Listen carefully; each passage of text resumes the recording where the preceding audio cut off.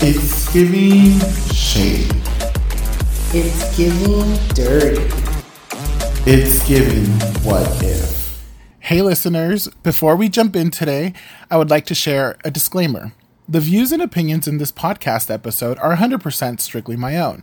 They do not reflect any professional organization, business, or board with which I am associated.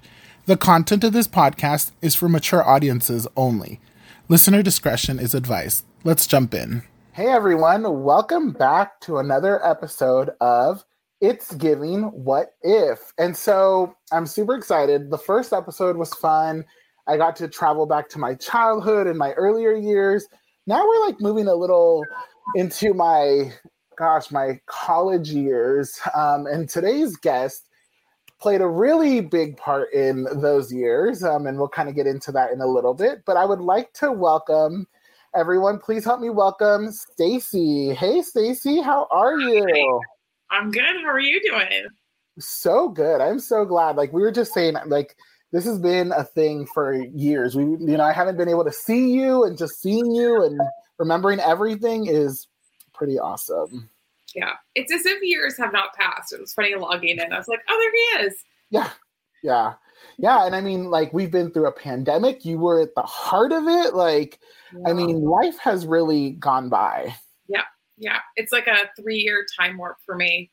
All of a sudden I'm like, oh, that person had a baby while I was gone. And now that baby's going to preschool. Wait, what? Like, yeah.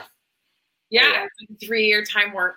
I don't know how it's like for you guys all in the States, but certainly me coming back, I lost years of my life. Yeah.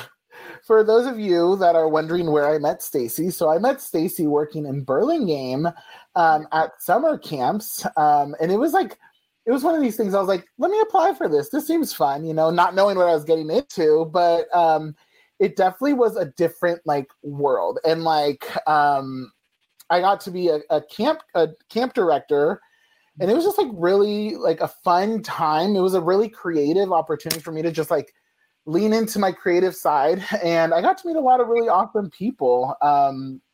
So share a little bit about your Park and Rec like background. And this was like pre-Parks and Rec, the show. So this is really like before that became a thing. Yeah, well, we can talk about that too. That's such a disappointment to me. Show, and I'll explain why. So I was a camp counselor too, like you. I got to attend summer camp twice when I was in middle school, and I fell in love with it. And I was always sad I didn't get to do resident camp. And so when I graduated from high school, I got a job on the peninsula working a summer camp, and I just was in my element. It was so fun. I mean, we worked crazy hours. You're like working from like 7 to 6 every day. You're juiced up on Kool-Aid and camp snacks. Yep. I came home filthy and tired every day. I mean, I think I would just like walk in the door filthy, eat dinner, shower, pass out, and then just do it all over again. Yeah. So I did that. I worked for the YMCA for a few years, and then was in college, and I was majoring in English and was going to be a high school English teacher. And then someone said to me, you can be in recreation full time. You could get a job. I was like, no. And so I did the research. I ended up having a double major, and majored in Parks and Recreation, and then got a job right out of college. I got my internship with the city of Foster City, and then had almost 8 amazing years there with my internship, and then moved on to Burlingame and had about 2.5 years there in recreation. And I just loved it. I loved the field. I still have like kind of that aching feeling to kind of go back into it. There's some reasons not to, because it can be really draining, but yes, I loved it. And I loved running summer camps. Like you guys taught me, I think, a lot more than you even know working with my years. Yeah. And it's just like one of those things, like I did not know what I was getting into. And then just really kind of seeing how the thrived and loved and looked forward to like the experience of being free and just playing was a beautiful element, honestly. I think you just hit it. It really connects these young adults back to their childhood and playing, and even kids maybe who didn't have that opportunity. giving them the opportunity to play, but also mentor young people. You learn a lot about yourself as a young professional. I always approached it really, I would say to rec leaders, like, when they made a mistake about something, I'd say, well, in the real world, you probably would have gotten fired for that. But here in this environment, I'm going to take the opportunity to teach you about maybe what not to do so you don't get yourself fired when you're in the real world. And so I really enjoyed that part because it made me be a little bit more reflective, more forgiving, more calm. Not always. And, I'm a type A control freak. Like, I admit that. There's a lot of stuff about, life that I've got to control it. I've got to be in charge. And when you're in a type of program like that and you have all these young adults working, you have to release a lot of that control and you have to trust these people. Mm-hmm. And it taught me a lot about then you have to empower them. You have to hire the right people and you have to empower them and give them the tools and the skills they need. Yeah. And then just let them do their job. Get out of their way if you can, as best as you can. Mm-hmm. And that part for me was a huge personal challenge, but I always just felt like I ended the summers so proud of the people that we hired, and I missed you guys terribly. The month of September was always so depressing because I was like, they're all gone, I have to share with you too, something that for both the communities when I came in, I thought was interesting of staffing is there was a lack of diversity of the type of people they hired. So a lot of times it was just kids straight from the community, and I understand that. But because both of those communities were so small, kind of insulated, it was a goal too to bring in different diverse people, different diverse thoughts from different communities, because that is what makes a real camp experience. Because it wasn't that city was only serving kids from that community. Right. There were kids from all over the place that were coming, and I always found it so fascinating when kids who might never, kids, I mean you guys, young adults, might never meet. You never would have crossed paths. Yeah. All of them become the best of friends. I think that also was something, and we'd share with my colleagues in other cities, it was so important to hire just diverse groups of kids from different experiences, so that it was also kind of a sample experience of what it would be like to be in a workplace, because it's people with different thoughts, different ideas, different cultures. And it was just always so fun to watch how all the players would come together, and you're like, wow, I never thought those two would become the best of friends, and look at them, or there's actually I wasn't the director at the time, but when I worked for one city, there's two rec leaders that ended up getting married, having kids. Oh, wow. City, they ended up dating after I left, but two recreation leaders meeting at camp, getting married and having kids. That's always fun to know that that's where they started. And I like to watch them be parents now. Yeah, I'm trying to think if there's any in our group that got together and ended up married or anything. No, I think most of them dated outside of it. Yeah. But it is a very interesting, you spend your summer with these people, and so you really do bond, and you have to learn to trust them. One of the things I remember is there were a lot of the learning curves, right? So you would, you had people who had never had responsibility, and you give them responsibility over a small group of kids, and they learn a lot real quick. And so I just remember you learn from your mistakes. And that's the number one thing I would tell people in that setting is you're going to make a mistake and you're going to learn from it. Yeah. People would ask me, don't you freak out? You're sending these young people out with all these kids in a field trip. And I say, no, because, we've had these intense conversations. We were one of the only programs in both cities that still required almost 40 hours of training before we even put you out with kids. And even then, we tried to really stagger who we hired so that it wasn't all brand new staff. There were definitely going to be people there that had more experience in these situations. And I thought to myself, you know what? I was 18 out and about with a bunch of kids. I think it's sad sometimes that society doesn't trust our young adults the way that they should. And when we don't give you those opportunities to get out there and experience something new or face a challenge and really think through the situation, then we're just hurting you. We're just hurting these young people that this is their opportunity to learn that skill before they go off and become professionals. And, we joked one year, it wasn't in Burlingame that I did this, but in another city, the other coordinator I worked with, we joked about getting those bracelets, the plastic bracelets of the time that were really popular with slogans. Instead of saying, like, what would Jesus do? We were going to put, like, what would Superstar and Smee say? Because quite often the recreation leaders would come up to us and be like, I had this situation with a parent, or this is coming up, and I don't really know what to say. And we learned to respond like, well, what would we say? And all of a sudden, and I think you probably did this with me too, you would say all the right things in a way. You would think through, well, I would do this, and then I could probably say this, blah, blah, blah. Yeah, you know the answer. Now go do it. So oftentimes you guys already knew how to respond to situations and in a very professional way. And so I trusted that you could do it. We didn't have any significant issues. And the funny part is we would sit in these big council meetings at the end of summer with all the cities from around the peninsula, and we would hear some real nightmare stories. Like, wait, your rec leader set a classroom on fire? Like, what? Wait a second, wait, you actually lost kids on a field trip? Like, oh man, and granted, these were much bigger programs than ours. And then they'd look at us, and my coworker and I'd be like, yeah, you have that problem, like maybe the biggest issue would be, it's not that it was all fun and games. I mean, I've had staff just not show up, a staff not get a vacation approved and then took a vacation anyway, and then posted all over social media and told me that they were homesick. I can see you on social media.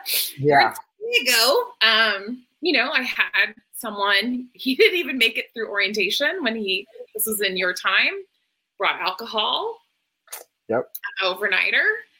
And I had specifically laid in about how important this was. It was such a privilege to be able to take you guys to an overnighter and have that bonding experience. And that person was terminated the next day. But on the flip side, I was so proud of the rest of the staff who were brave enough to turn in the peer. Instead of just kind of hiding it and pretending like it didn't happen, the staff came forward and said, this happened last night and we wanted you to know. And I couldn't have been more proud, because that was a big thing for me to ask peers to do, to rat out their peer, their friend. Yeah, I think that's hard because you build this bond, but you also kind of understand that we had to keep each other in check and be responsible for our own actions within our own little group. And so it was a really cool dynamic to just see people be accountable like that. Yeah. And I was so angry and frustrated with that person. But then on the flip side, I thought, you know what? These young people just did something that was so significant. It shows their moral compass. And they did something that's super difficult. I mean, I think quite a few people still stayed friends with that person because that was your friend, but you also realized they violated the rules right away and jeopardized everyone's ability to, have this experience. And I couldn't be more proud. That's a difficult situation to be in. And here I was asking 16 to 22-year-olds to be accountable, Yeah. Oh, yeah. So after your camp years, you moved away from the U.S. completely. I did. I spent some time. So when I left recreation, I went back to school. I became a nanny. That was so fun. I became a nanny for these twin girls. And initially, I did not want to take care of twin girls, especially 8-year-old twin girls. I was like, no. But they're still very important in my life today. They just graduated from college this last year. We're very close. Whoa. Yeah. I was with them for 6 years. By the time they got to me, they'd had 7 nannies. So I was their final nanny. I stayed around. They used to call me Nanny McStacey. I was a lot like Nanny McPhee to them, they said. And then I worked at a farm, which was a blast for 2 years. It was super fun. And then I became a director of a small preschool. And it was like 20 years almost to the day that I had graduated from college. And all of a sudden I'm like, wait a second. I'm back running a preschool? Like what? Working in a preschool? Because I worked in preschool as an undergrad and I loved it. But like a lot of people who lived in the San Francisco Bay Area, it's nearly impossible to make ends meet if you're a teacher and you're single. My rent was going up almost 20% every year. Wow. Not my salary. And so I was just facing this dilemma. And by 2013, I just knew like, I'm going to have to leave. And I researched, like, if I want to stay a teacher, where could I go that I could afford to be a teacher? And really nowhere on the West Coast, because people would say, oh, well, you could move to this city. And we're like, sure, rent's cheaper, but so is the salary. You know, the salary is significantly lower. So it still doesn't change my situation. Right. So in 2013, I decided, okay, I'm going to have to leave the Bay Area and it's going to be in the next 2 years. And so I spent the next 2 years researching what I wanted to do. And a high school friend of mine was teaching internationally, teaching high school science. And I was asking her if these like recruitment agencies were scams, you know, because they collect money from you. And she's like, nope, they're legit. I applied. I got offers at a few different places, but I decided to accept a position in Shanghai. Wow. Crazy. It's so wild. Like out of everywhere you could have gone. Yeah. Still crazy to me. But I have a love that's very, very deep for Shanghai. And, you know, I just had a lady asking me today, like kind of interrogating me a little bit, but you lived in a communist country. And I was like, yeah, but you know, lady, get over it. I said, our country's kind of just as corrupt in a lot of ways. Yeah. And she, you know, and I said, well, if you think about it, you know, like you want to be separated from your government, right? Like you want people to see you separate from the decisions your government makes. And I said, you know, when you live in another country, you really have to think about the people versus their government. And do I agree with everything that's happening there? No. Do I agree with what we're doing here in this country? No. No way. You know, like, I don't know. I think we could bird teetering on some really nasty stuff. And it's not new. It's centuries old, the things that we're doing. So it was an interesting conversation with her. And I just turned it back to, listen, you know, I lived in a city that's like New York City. I mean, it is fabulous. I never would have had the opportunity to live in one of those major cities in the U.S., you know? Yeah. I couldn't afford to live in LA, San Francisco, Chicago, New York, Philly. I couldn't. Anywhere that I would get that like work-life experience to live and work in a major city. And I had that in Shanghai. And then on another reason to go, and I said this to her for the first time in my adult life, so I was 40 when I left, I was not afraid of my personal safety. Love that. At all. You know, I could take the metro at midnight and not worry about my safety. I could walk home by myself. I wasn't carrying my keys in a defensive manner. Right. One time I even left the keys, not once, probably multiple times, in my door. Oh, no. You know, but like, and it really wasn't a big deal. Yeah. So, you know, when I told her that, I think she understood from woman to woman, like, yeah, you know, for almost 8 years of my life, I did not worry about my personal safety. Yeah. Other than maybe I shouldn't eat that street food. That might make me sick, you know? Right. or I'm going to wear my mask because that person is picking their nose and holding on to the metro line and I'm going to like, ugh. Yeah. But no, you know, it was a wonderful experience and I would still be there living and enjoying life, except COVID happened. Yeah. And so what did that do to you? Like just living through all of that? Year one, I call it COVID 1.0. We knew something had happened. So at international schools, you have like 3 to 4 weeks off over the winter break. And so we got back from winter break and we had, I think, like a 2-week window before it was going to be the Chinese New Year celebration there. Mm-hmm. And when you work in an early childhood center, like we're monitoring kids' illnesses. So that's not unusual, like, because we know flu season's coming, and we all want to stay healthy and keep the place clean. And so when I got back, I'm checking in on all the teachers. So at the time I'm a teacher, but I'm also the coordinator of the ECE. So it's just supporting them in curriculum and just in general, the whole division, supporting them and kind of being that middle person between teachers and admin. Mm-hmm.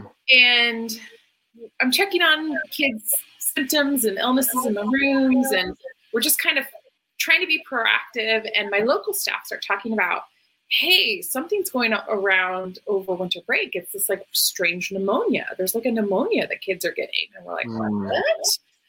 Okay. So we're documenting more. We're we're asking our local staff a little bit more because their children at the local preschools, like, what's going on? Tell us a little bit more. And so they're feeding us more and more information. And over 2 weeks, we find out the local schools are going to close. They're going to close the preschools because of this pneumonia. They're really worried about the preschoolers. So as Western staff, we start talking about, well, what would happen if we have to close an extra week over Chinese New Year? We have to close longer. That's so weird. And so we discussed as a team what it would look like if we had to go online for school. Like, what could we do to support families if we had to like close an extra couple of weeks because of this pneumonia? It was. Right. We had a plan. It was like the Wednesday before we're leaving for Chinese New Year, we had a plan. And then our head of school, great guy, comes down to talk to us. He's like, hey, so we might have to close the ECE longer. Because that was the only thing they were talking about. The government was talking about closing down the preschools for an extended period of time. And keep in mind, like local Chinese schools closed for about a month for Chinese New Year. So it wouldn't have been unusual for us to close a little bit longer. Probably our Chinese families would have loved it, right? And so he's like, hey, have you guys, we might have to give some thought about you guys going online. I'm like, well, we have a plan, actually. We've already talked about it.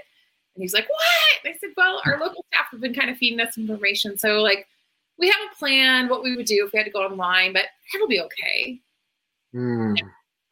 January 24th, we closed for Chinese New Year. And by that Sunday, I was in a meeting with admin. We were closing. Something was going down. And so we had our Chinese New Year break that week. And then the following Monday, we were online. Everybody. Wow. School was closed. And school was closed indefinitely. Everything closed. Everything. So this is what I tell people. So I was nervous, but I wasn't scared yet. We were just like, something weird is happening. But all of a sudden, like in your high rises, you have these big elevator shafts, and the elevators always have some kind of commercial stuff playing on a video, and then they have like posters. And all of a sudden, the posters started changing to like some kind of illness propaganda. And I was like, what's going on, right? Yeah. And it was maybe the second week of being home. I had a dog at the time. So we're going out to, no, I had two. I had a puppy. I had Dahe and Taylor at the time. Taylor was the puppy. We go out to take our morning walk, and the gates of the compound are chain closed. That's what? I got scared. Chain. And I go to the other end, chained. And I was like, like that was the first time I got scared. Wow. And at my school, most of the teachers had left for Chinese New Year, but because I had dogs, I stayed behind. So there was like 10 or 11 of us out of like 60 faculty from our school that were still in the city. And I messaged them and I was like, my compound's chained. And they're like, mine is too. And then there were some other teachers that were still out for Chinese New Year, and they're like messaging like, what's going on? I'm like, I don't know. Something changed. Like, we're chained in. Yeah. So I did find that they had left one entrance open to my compound. And a compound is like a giant apartment complex. There was probably 50 or 60 towers. Wow. And then there's like neighborhoods. They all are gated and have some sort of security there. Not really, but so that's what we call neighborhoods, compounds. And I managed to get out of my compound to kind of take a look around and walk the dog so I could get the lay of the land of what was happening in other teachers' compounds and message them. And so the rules kept changing, and they eventually we had no deliveries to your house anymore. But the biggest issue for that was we had to have water delivered. Nobody was delivering water. You can't drink the water there out of the tap. It's contaminated. So it's like, well, I need water. We couldn't figure out how to get water. It ended up that I had to buy it from one of those like water machines. But it tasted so heavily of chlorine that I would basically, like, let's say I'd get water on a Tuesday, spend all day boiling it to get the chlorine out, then refilling it, like putting it back into a clean container, and then just like do that all over again. 5 gallons. Oh my God. Yeah. Like it was not, you couldn't drink it. It was horrible. And you needed it for cooking, not cleaning, but like cooking and just drinking water. We could still get groceries delivered, but it was like at the end of your compound. So you had to kind of hike out to the end and get your stuff. And then all of a sudden things just kind of settled and we got routines, and the dogs and I walked every day. But in the very beginning, Albert, probably the first 2 weeks, I didn't see anybody except the compound guards. I mean, this is a compound of thousands and thousands of people living in high rises. So I wouldn't see anyone during the day. But at night, this is the trippiest. Because I would message friends and say, I feel like I'm in the Hunger Games, or like I'm in one of those like tween books, like the Maze Runner or something. Yeah. Something's going down and I don't know the whole story behind it. But at night, because it's January, so it gets dark super early, all of a sudden, all the lights would go on and all the high rises around me. And I was like, oh my God, there's people here. And I remember I called friends and like, you guys, there's people here in this compound. I don't see these people. I don't see their dogs. I don't see their kids, but they're here. I see them. Like, I thought I was by myself. It was me walking around my neighborhood. There were no buses, no taxis out, nothing. You take the city of 28 million people and then it just goes to quiet. Damn. Quiet. Right? So, and it was, we had open reign of every compound though with the dogs. We could go anywhere we wanted to because the guards never saw anybody. So we were like the only people really out except for some random deliveries. So we became friends with all these guards in different compounds. We could go play in all these places. We found this park that was ours. It was ours to play in. Wow. For the longest time, we didn't see anyone. And then there was these runners, like probably the third weekend of the closure. All of a sudden, this group of runners were like, no one's dying of COVID. We need our exercise. Oh. And it was a group of local runners. And we would check in on each other. We'd see each other every morning. A few of them spoke English. So they would be like, you good? You have everything you need? Okay, great. And so it would be me and my dogs in this giant park. Like imagine like Golden Gate Park. It was kind of like that. It would go on. And you'd start at one end of Golden Gate Park and it was yours. Except for this group of runners, like 6 guys. That was it for weeks and weeks and weeks. Wow. We ended up going back to school finally in May, end of May. My kids came for 1 week and then it was summer break. We went back the next year and everything was normal. We had to wear masks every once in a while. And like there was a heightened cleaning protocols and stuff. But like 2020, 2021, we went back to school. Everything's fine. No outbreaks. 2022, 21, 22, we started the school year off pretty normal, like less restrictions.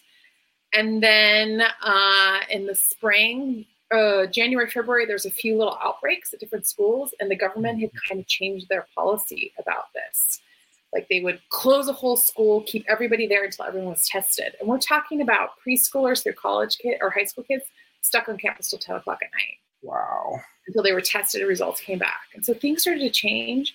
And then the government shut us down in March. And this time we were locked in houses. We didn't have access to food. Like it was a whole different ballgame. Oh, wow.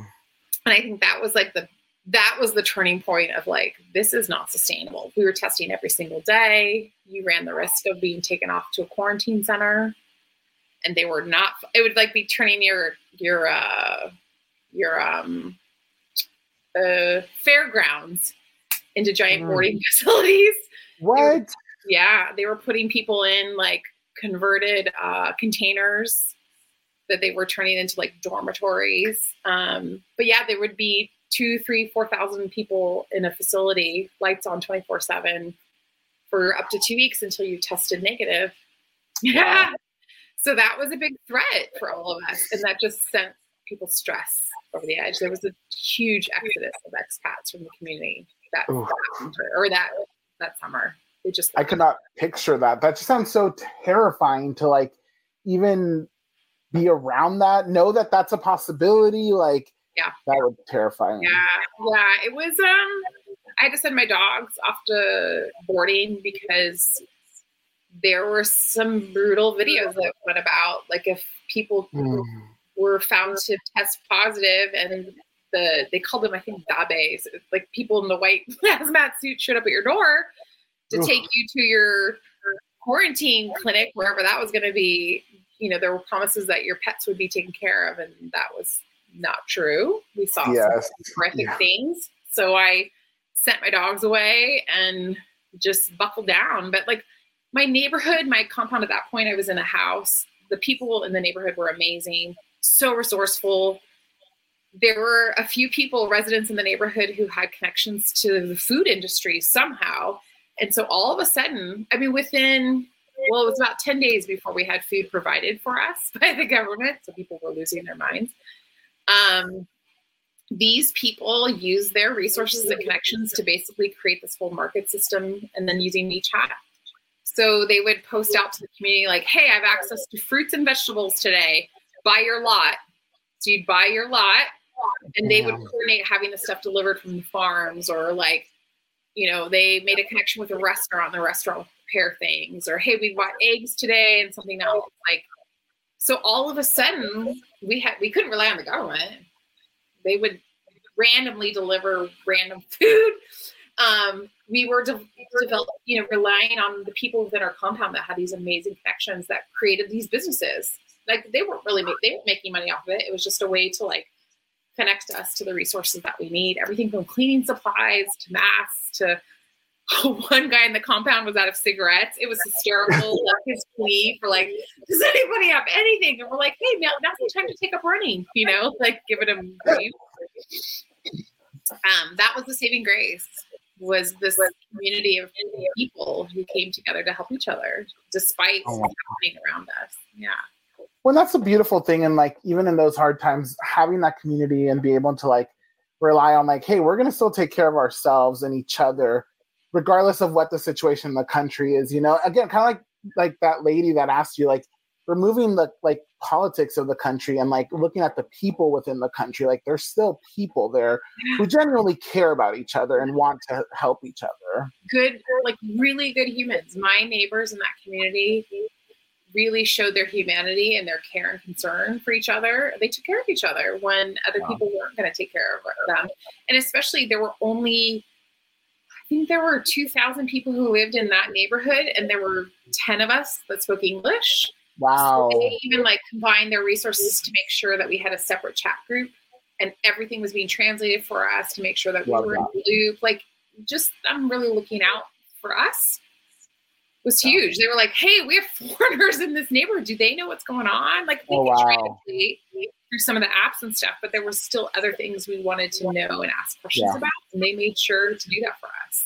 That's powerful. Yeah. Like, I can't even imagine people in the U.S. don't seem that friendly. Like I barely talk to my neighbors. So I'm like, look at that difference there. Yeah. Hey, you know, it's something that I miss actually a lot in the city. Because people would say, didn't you feel like you were just nobody in a city that big? And I said, no. I said, because it's so condensed, you know, people are out socializing and doing all these things all day long. And I said, I could, because for a while I lived in the city, like the heart of the city. It would be like, I tell people, like I lived in the San Francisco side for a few years, and then I lived in the like East Bay side. So you have to like trek yourself into the city, but all of it was high. Right. And I would get into the city center and easily see people that I knew in the city, like from neighborhood to neighborhood to neighborhood. And I never really felt like the only time I ever felt like 1 in 28 million was the metro, and especially like on a Friday night. Yeah, don't do that. Yeah. Like then you really know how many people live in the city, but like, I don't know, like it felt like home. It was definitely home, you know. What a neat place to live. Wow. And so you left and you're back in the States. Like how was like readjusting back to the States then? Well, I moved back to my college town. I'm not going to name it here, but it's sort of a rednecky town. It used to be a hippy dippy place with a thriving downtown and a wonderful university community. And COVID plus a major wildfire that destroyed a neighboring city, so now everybody will figure out what it is, has really changed the dynamics of the city, and not for the good. So a lot of those people came down from the mountains and settled in the valley and haven't left, and they bring their agenda and their politics. Oof. And then, the opioid crisis has come to the West Coast. And I tell people, like, it's something for the most part that the West Coast kind of avoided, except for some small pockets in small towns. And it was just kind of a Midwest issue and an East Coast issue here. And we have gnarly stuff going on. So people like to call it a homeless problem up here, but it's not. It's a drug and mental health crisis that's not being addressed. And the solution for the community is just to get rid of them. It's kind of the attitude. And so it's hard. It's hard to see my home county making amazing strides through amazing collaboration of nonprofits down there. I mean, really, really having a positive effect on the issues. And then to know that the majority of the funding they've gotten to do this has come from the state. So we could get it too up here. They're just choosing not to. Right. So, yeah, it's definitely not the community I love for so long. And just my college years, like I really loved this community for a good almost 2 decades after I left. But my friends who stayed up here they know, like about 2010, things started to change and not for the good. And I can see a city that's divided and struggling. And so that hasn't really, I tell people, like, it's been a cultural shock in that way, but it hasn't really helped the healing because I came from a pretty traumatic environment into a traumatic environment in the city that's just, it's been safe because it's familiar, physically familiar. And so it's not like me adapting to something new, but it's definitely a city in crisis. Yeah. Yeah. I'm ready to go. Anytime. Yeah. Wow. Well, I'm glad you're at least back in the U.S. Hopefully you can find another place that's not so, I don't know, redneck. Don't recommend Oklahoma. Well, it's unfortunate because I feel like, I think you find your people anywhere, right? I remember this conversation you and I had when you were getting ready to go to Oklahoma. Do you remember this conversation? When you came into my office pretty like nervous and worried about moving. And I was worried and nervous about you going to Oklahoma. I was like, why is he going there? And you convinced me of family. It's going to be fine. I was like, okay. Yeah, good luck. And you came in one day and you said, Stacey, I'm just feeling like pretty anxious and nervous about this move. And I was like, why? I'm trying to be upbeat. Like, you convinced me this is a good idea. So I'm trying to be your cheerleader. And you're like, you wouldn't tell me. And I'm like, Albert, what is it? But to me, like, kind of your face down, you go, I don't know if there's brown people there. There's not a lot of us here. That's the ruling statement now, is there's not a lot. That was like a legit, and I was like, oh shit. You're right. All right. And I remember sitting at my computer and we were like doing the research together and trying to figure out what the demographics were, because like that's a legit concern. Am I going to see someone like me? Like, am I going to find my people there? And I'd never been to Oklahoma. You're going to make me go to Oklahoma this fall. I will only go because of you. But I was like, oh gosh, I don't want you to be afraid, and I want you to be safe. I want all of my staff to be safe because you were like my kids. Yeah. So I remember sitting at the computer just like, please let this be a positive experience for him. And I do think you found your tribe. I do think you found your people, and that otherwise you wouldn't have stayed. I found the love of my life, so that that's important. You did, but I remember that was a really big moment. I think important for you to share it, like a big moment for you to feel comfortable enough to say that fear. Yeah. And then I hope that I responded. I think we had some chuckles. Yeah. Oh, yeah. I was like, Definitely. well, Native Americans are from that area. Yeah. There's got to be something. Let's get online, Yeah. But, it hit a fear I had for you. Is I want you to say. Well, you're right. Like, I have found my tribe, my people, but like, even though, like, just like politics in this state suck. Like, we're close to Texas. There's a lot of influence from Florida here, and so like, it's a pretty like. There's pockets of like diversity and like progressiveness, but it's like there's also like lots of not pockets that are like, hey, we carry our guns and we hate everybody, and like. It literally is like, we hate brown people, we hate queers and women, and so it's like, oh, okay, well, that's safe. That part coming home, not that I didn't see it when I was gone, coming home and seeing a country that's hurting more than it did 8 years ago has been hard. Yeah. I try not to let it really get me. And I love listening to podcasts and things on my morning walks. And I've had to take weeks off of it because all of a sudden it's like doom and gloom. Yeah. And that can really wear on me. And I try to figure out like, okay, where are the helpers in the community? Where can I be a helper and advocate in the community? What can I do?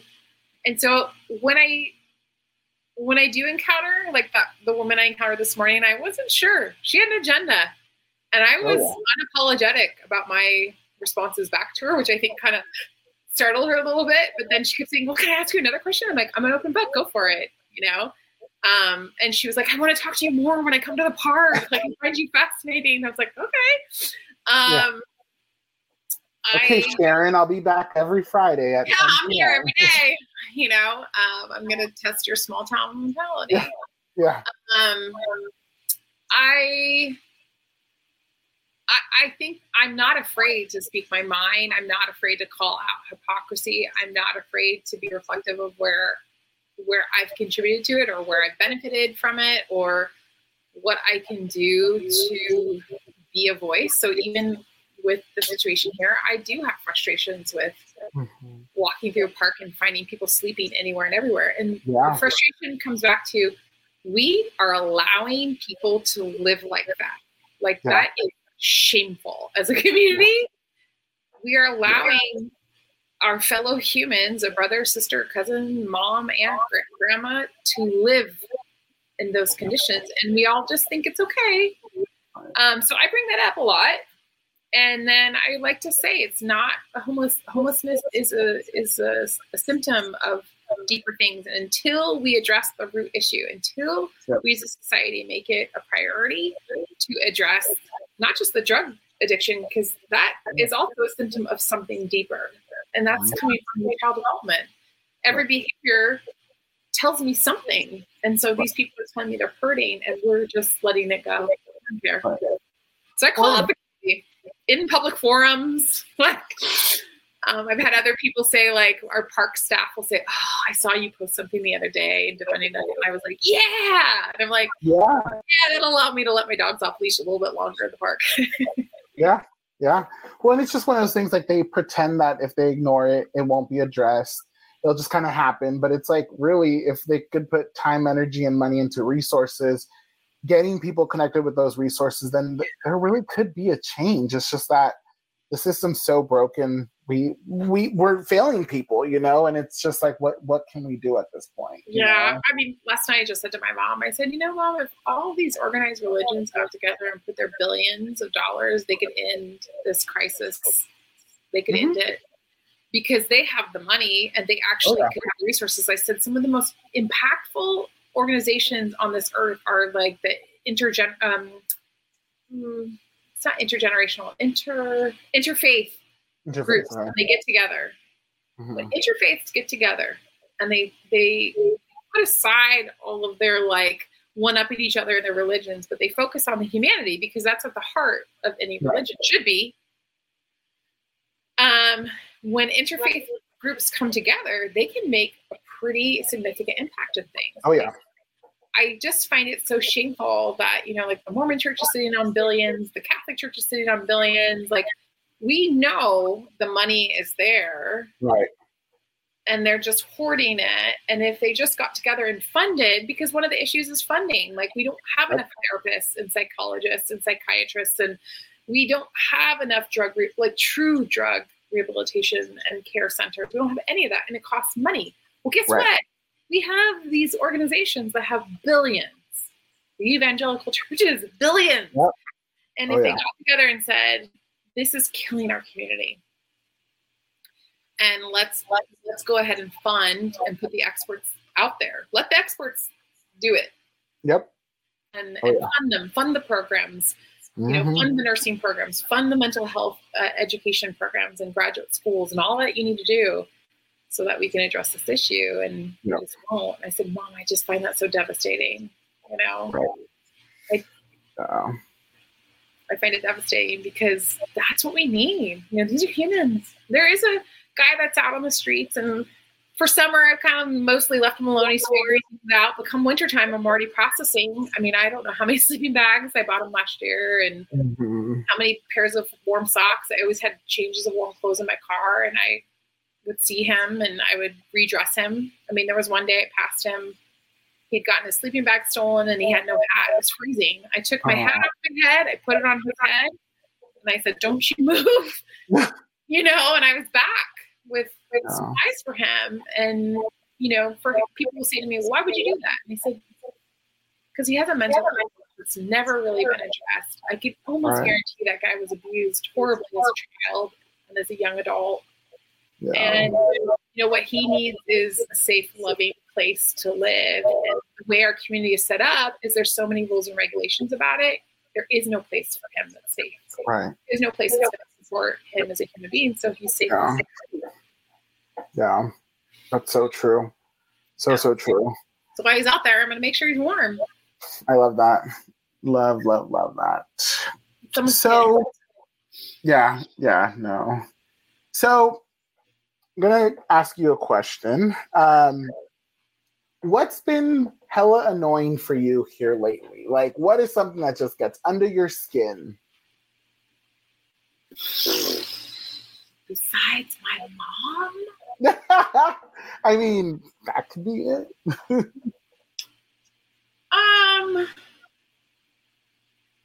What's super annoying lately? I don't want to go take us down this rabbit hole, but I think it's the hypocrisy of hypocrisy of our government right now. Yeah. And knowing how that impacts me as a female, as a woman, and also knowing that in 2016, a bunch of us screamed, "Oh my God, please don't do this!" And then we did it anyway. You know what I'm talking about? Yep. And here's the results all these years later. Of how that's negatively impacting my life. I think that's something that just kind of needles me. Also, people are just not nice. You kind of touched on it. It's like you don't kind of even know your neighbors where you live. People are just not nice. When I'm going out in the morning, every morning, I take my dogs for a walk, and I get anxious because I never know what asshole I'm gonna meet.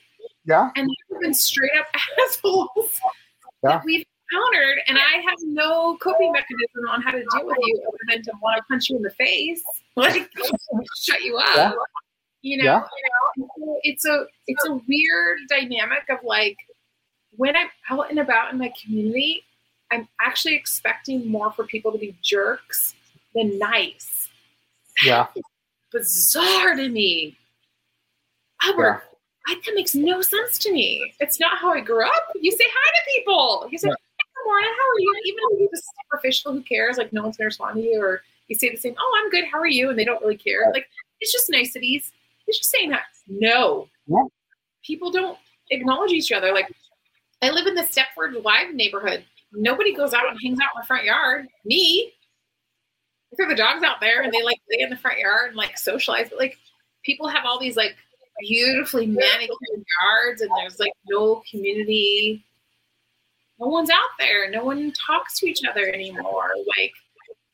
The biggest event we had was Halloween. It was a blast. Handed out candy last year, but I was what happened to this is a small town. There's just no sense of community anymore, and people are very selfish into themselves, and I don't understand it. Yeah, I get it.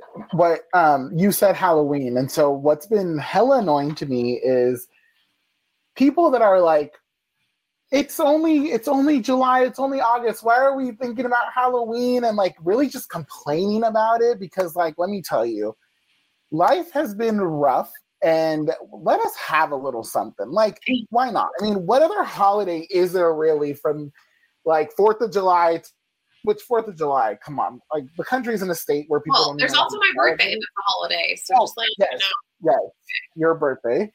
And then Halloween. So like I'm like, let us have that. Like I mean it doesn't hurt nobody. Like I mean I just feel like they're jealous because they want like some other stupid holiday and it's like no, right now is literally Halloween season. Like you know what? Let us have it. It's a fun kid holiday. I will say I handed out I think my mom and I put together like 400 bags. And I handed them out, I'm not joking, in 45 minutes. I was done. Wow. The kids were amazing. I had little preschoolers all the way to high school kids. That was the first time back. So I got home last June and, Halloween, that I felt like, okay, there's hope for humanity. Like these kids were amazing. They were so great. They were so grateful. And like, I even had a whole basket of like allergy friendly stuff with a sign. And I had so many parents being like, thank you. Like, oh my gosh, thank you for doing that. And I didn't have a lot of kids take them. Like maybe kids with allergies, parents have a different system up, but I thought I at least want to be that inclusive and acknowledge like, here's what I have. Here's the ingredients list. I even left the stuff out so parents could make their own decision in case I missed something. I love that. And, I loved it. And I'm actually really looking forward to it again this year. And I want to do a little bit more decorations. We didn't do a lot of decorations, but I want to do that. And just really get into it this year because I feel like we just need something that's fun and enjoyable and exciting and that is community building. But like, the other night we had like, it's like community night out. It's a national night out or something like that. And my neighborhood did nothing.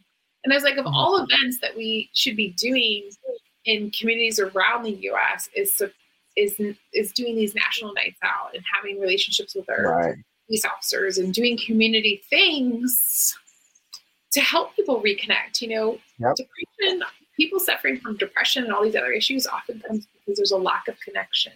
Right. There's a lack of connection to each other and to their community. They don't feel like they belong. And we know this, and yet it's gotten worse.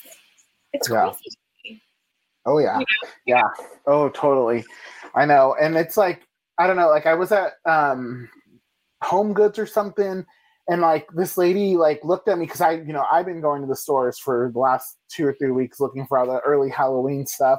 And this lady looks at me and she's like, they already have Halloween stuff out with like a very nasty attitude. I'm like, yes, ma'am, they do. Do you have a problem with that? And she just kind of like, I kept running into her in every aisle. She just kept looking at me and she looked so like disturbed.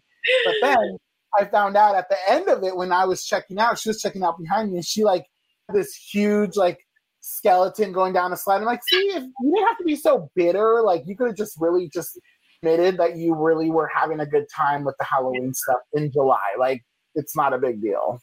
We need something. We need something positive to look forward to, honestly. And,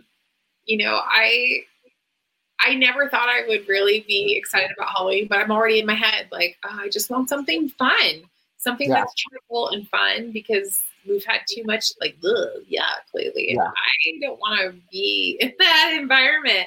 But I mean, I guess the saving grace is like when I talk to people, other people I've met in the community, they're all having that same little vibe of like, ew, what happened to our community? Like, I'm feeling this disconnect or like, just kind of feeling yucky lately. I'm like, what's wrong with us? Is this like people? I'll share this. Like, maybe, we've like pumped COVID through the system. Maybe it's time to like send magic mushrooms through the system. Like everybody needs a magic mushroom session. Like reset the brain and like everything's happy again. Like maybe we all just need a national magic mushroom day. Yeah. No more depression. Yeah. I mean, there's science behind that. They're using it for people with PTSD. Like this is not a joke, people. Y'all need to have it. Yep. I agree. Like, we're going to have a pasta spaghetti night and there's going to be mushrooms in there. And I love a mushroom spaghetti. So good.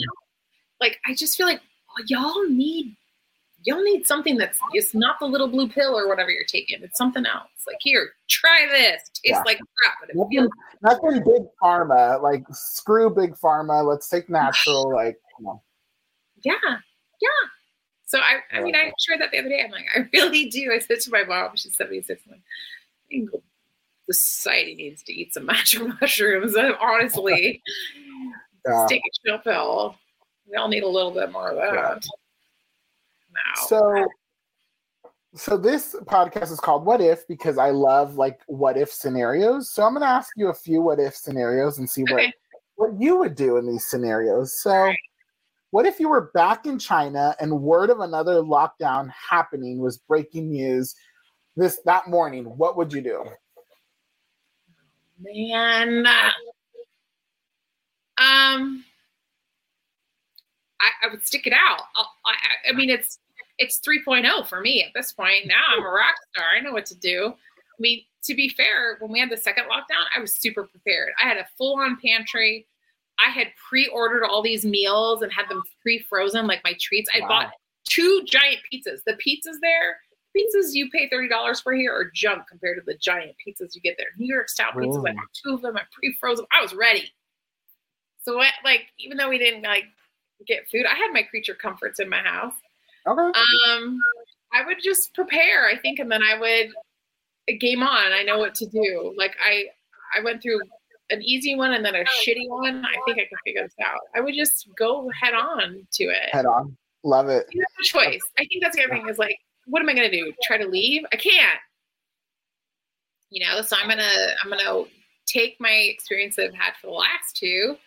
And I'm going to see what game this one is and try to work around it. I think if anything, going through those experiences, I've learned to be really resilient. I've also learned to say, like, I don't have the capacity for that right now. I've set up some different boundaries, but I know I'm super resilient. I know that. And I figured a lot of stuff out in a country where I didn't know the language or the culture. So bring it. Love it. All right. What if you were running a summer camp and a deranged killer begins slaughtering your campers while you are all finally asleep at night? You know this is part of the nightmare dream we have, right? My Hannah story. Yes. Are we up at a Memorial Park again? Where are we? Let's say it's on for the first time. Okay. Well, I'm going to the campfire that hopefully you guys didn't piss on and completely wipe out for me. And I'm going to get a big old branch on fire and I'm just going to start setting things on fire. I'm going to set the person on fire. I'm going to defend my kids tooth and nail and my kid and my staff. I'm going to go down. I'm not going to run away. But I'm thinking I'm going to get the barbecue supplies because we always bring the big sharp knives to cut the watermelon. So I've got a knife in one hand and then a piss soaked torch in the other. And I'm going to fight it out. Hopefully you guys are still alive. Are you guys alive? Yes, in this scenario. Okay. I'm rallying the troops, man. We're gonna corral the kids. Maybe we're shoving them in the gross bathroom that's full of cobwebs and spiders and bats. I'm still terrified of that. I went camping for this LARPing event, which total nerd, but not my thing anymore. Went one time, and I kid you not, the bathrooms were the scariest thing. There were all these spiders and weird creatures in the corners. Nope. It's always a little bit creepy. And were you on the trip where there were bats in there? Was that with you guys? Yes, there were bats in the bats in the bathroom. No, I mean I'm going to rally all of you guys, and we're going to take out the killer. That's what we're going to do because it's part of the story anyway. Yeah, we'll do it. For a scary movie one day. We will do it. I love that. Come off the highway. Help! Yeah. Oh, I love that. All right. So, moving on to our next game. This is going to put you in a little bit of a hot seat. So, I hope you are prepared to get uncomfortable. So, this is called song association. So, I'm going to give you a word. You're going to associate it with the song. So let's say I say candy. Then you have 15 seconds to sing a song with the word candy in it. Okay. So there's only 6 words, and I'll give you each one, give you 15 seconds each one. Let's see what this says. Oh, dear. Are you ready? Okay, I'm going to try. So let me see. 15 seconds on the time on the watch. Everyone? The first word is fight. So 15 seconds, go. Fight. Oh. I don't think it says fight, but I can only think of Katy Perry's Roar. Is there a fight in that? Time. All right. Good try. I was thinking of what's that song? Fight for the Right to Party. Oh, the Beastie Boys. Yes. All right. Next song. I'm losing. The word. This is hard. When you're in the spot, you keep, like, your brain just like, what? Yeah. All right. The next one is down. 15 seconds, go. Oh, Albert, I suck at this. What on earth? Down.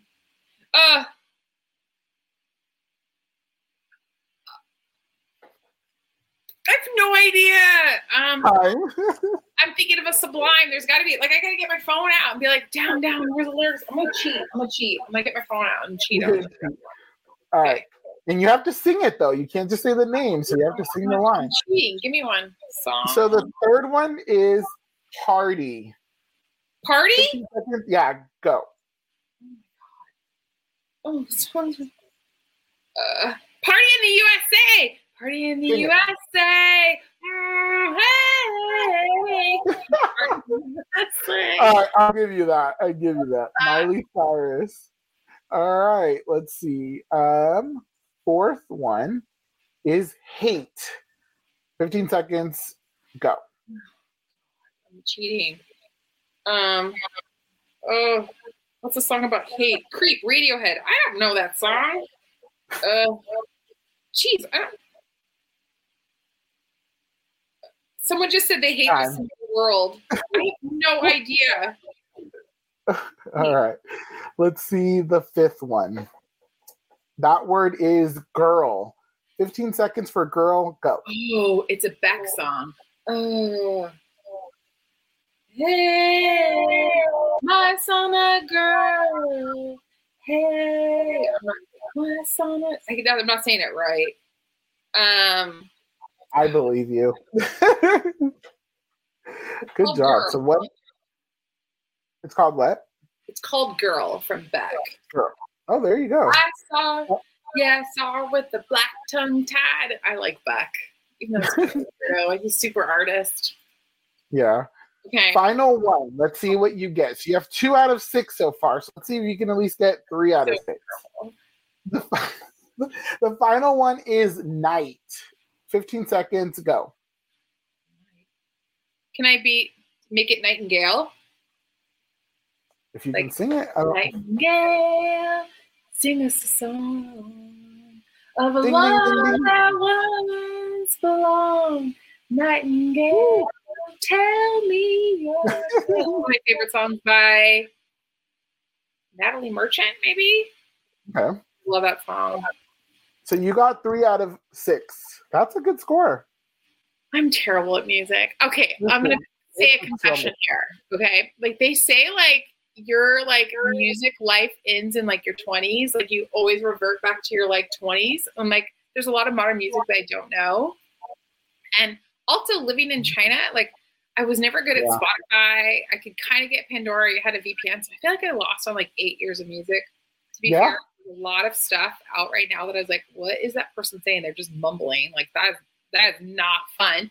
But then I've like refallen in love with like Harry Styles. Like, I think he's so fun. Oh no, not Harry. I don't like Harry. Oh, there's some stuff about him that I just really enjoy. And then there's other stuff I'm like, if I have to listen to that Selena Gomez, like, Calm Down song, I'm going to punch somebody in the face. That's fair. It's the worst song ever. So I feel like I'm stuck in like 90s music. And I'm like, I've lost. And I think because I'm not working with you guys. You know, when you work with a younger generation, you adapt and you listen to their music when they're coming in the teen center or during camp training. Mm-hmm. Dude, I miss you guys so badly because I don't know any new music at all. I love music, so I stay on top of it pretty every Friday. That's like my ritual. It's like, or no, Thursday at midnight. I'm like, all right, what songs came out? So like I start like downloading it, and then I'm like, yes, new music. So I was so good at it. So I will take any kind of lessons on how to properly use Spotify and learn about new music because I miss it. Like being in China, there's a lot of live music that doesn't come, partly because they have to get a visa. So if they've said anything negative, their visas will be canceled. So I saw 2 artists while I was there. Katy Perry came at one point, but I didn't see him. I saw Metallica, go figure. Yeah, really? In Shanghai, that was fun. That's and cool. then I saw an artist who did an acoustic show, and I can't think of his name. Damien Rice came in. So I miss live music, you know, like I love going to concerts. I used to love going to Outside Lands, spending the entire 3 days just soaking in all the diversity of music. Like I love all that. I'm at a loss. And now I live in redneck country. You're a cowgirl now. There's not even good radio stations up here. Oh, no. So like I'm relearning how to stream like Odyssey, and I do have my Spotify on my phone and just taking the time to just listen and appreciate new music. And I mean, to be honest, like I had a lot of heartbreak while I was gone. Like we lost Prince when I was gone. We lost like the Foo Fighters. Taylor Hawkins from Foo Fighter really like got me in the gut because my Taylor's named after him, you know, like I love the Foo Fighters. So there was a lot of like kind of loss being gone of like, I'm not going to be able to see that artist. Yeah. Oh no. You know, like I didn't get to go see Elton John before he's officially retired. I never got to go see even like I wanted to go see Fleetwood Mac one more time. You know? Oh yeah. Mm-hmm. So I'm kind of like mourning like this music that I love for so long, and then also knowing like there's a giant hole in my life of like I know no new artists. I don't know. But yeah, that's hard. I love music, but I think being back, you'll be able to get back into it. I'm not a Spotify user, but I know they have like use Apple Music, and so I usually go on like this Twitter that's called like Pop Craze, and it puts like all the modern like pop artist music out, and so I go download that, and then I go into like the New Music Daily playlist, and it like has like all the new music. And I think Spotify does something like that too. People told me just to do Apple Music, and then I was like, well, it still makes me mad that I downloaded all this music, and it's not mine, that it goes away. Like all these downloads I spent all this money for, I should own that. I don't own that. You should, yeah. I don't download any music because I don't have to pay for it. My brother pays for the account monthly, and so we all just kind of can like listen to music, and like it never goes away. I need to do the Apple Music. P.S. That nephew of yours. Yes, I love it. He's so precious. So freaking precious. Yeah, super cute. I knew he was going to be cute. Those two were too cute. Of course, they were going to make somebody cute. But either goes, like, sometimes they'll make, like, people make, like, ugly babies. Like, there are ugly babies out there. Just putting that out there. That is true. Unfortunately, there are. But Stacey, it's been such a pleasure having you, and I could talk to you for days, but people probably are like, all right, y'all. Before you go, I'm going to share this one nugget with you because I know you love it because it's a celebrity. Nick Cannon, you know, he's got like 1 million kids, right? 1,000,001, apparently. Guess what? I've actually met one of his kids, and I actually met one of the baby mamas. I didn't even know it till today. Where at? Right here in my small town. Yes. Was she passing through, or was she living there? It's from here. Really? Nicest girl ever. Nicest girl ever. I had no idea. And yesterday I cooted the baby, and then the grandma made a few more comments, and I was like, what on earth is she talking about? So I just happened to look up, like, Nick Cannon's baby mamas and babies. And I was like, holy moly. Yeah. Wow. So anyway, wow. That's crazy. Awesome. Like, who are these baby mamas? And I was like, oh my God, the nicest girl on earth, actually, with a really nice family, with really cute kids. Never made a connection. Huh. Isn't that funny? That's wild. We had in summer camp we had a daughter of a rapper in our camp, and that was pretty cool. In Birmingham? Yeah. Who's that? Yeah. She was the daughter of E40. Yes. Mm-hmm. Yeah. And we have baseball players and everything like that, but we never you just never know. But anyway, I just thought I would drop that on you today. Yeah. Like, I met a Nick Cannon baby mama. I don't Like that's you better hang out with her and be like, hey, and the baby. yeah, that's gold. Super cute. Anyway, That's cool. I love you very much. Thanks I for love having you. me on. Yes. With you. Listeners, it's been a pleasure having Stacey on. I definitely look forward to having you listen to future episodes. If you like this, go on Apple Music, Spotify, like, rate, subscribe, share, tell everyone in your family to go listen to this. Also, you can email us at itsgivingwhatif@gmail.com. If you want to donate a coffee to us, you can go to buymeacoffee.com/itsgivingwhatif. And if you want to leave us a voicemail or ask for advice, you can go to www.speakpipe.com/itsgivingwhatif. From us to you, hope y'all have a great night or day or evening, morning, whatever y'all are having. Have a great one. Thanks. Thank you. It's giving what if.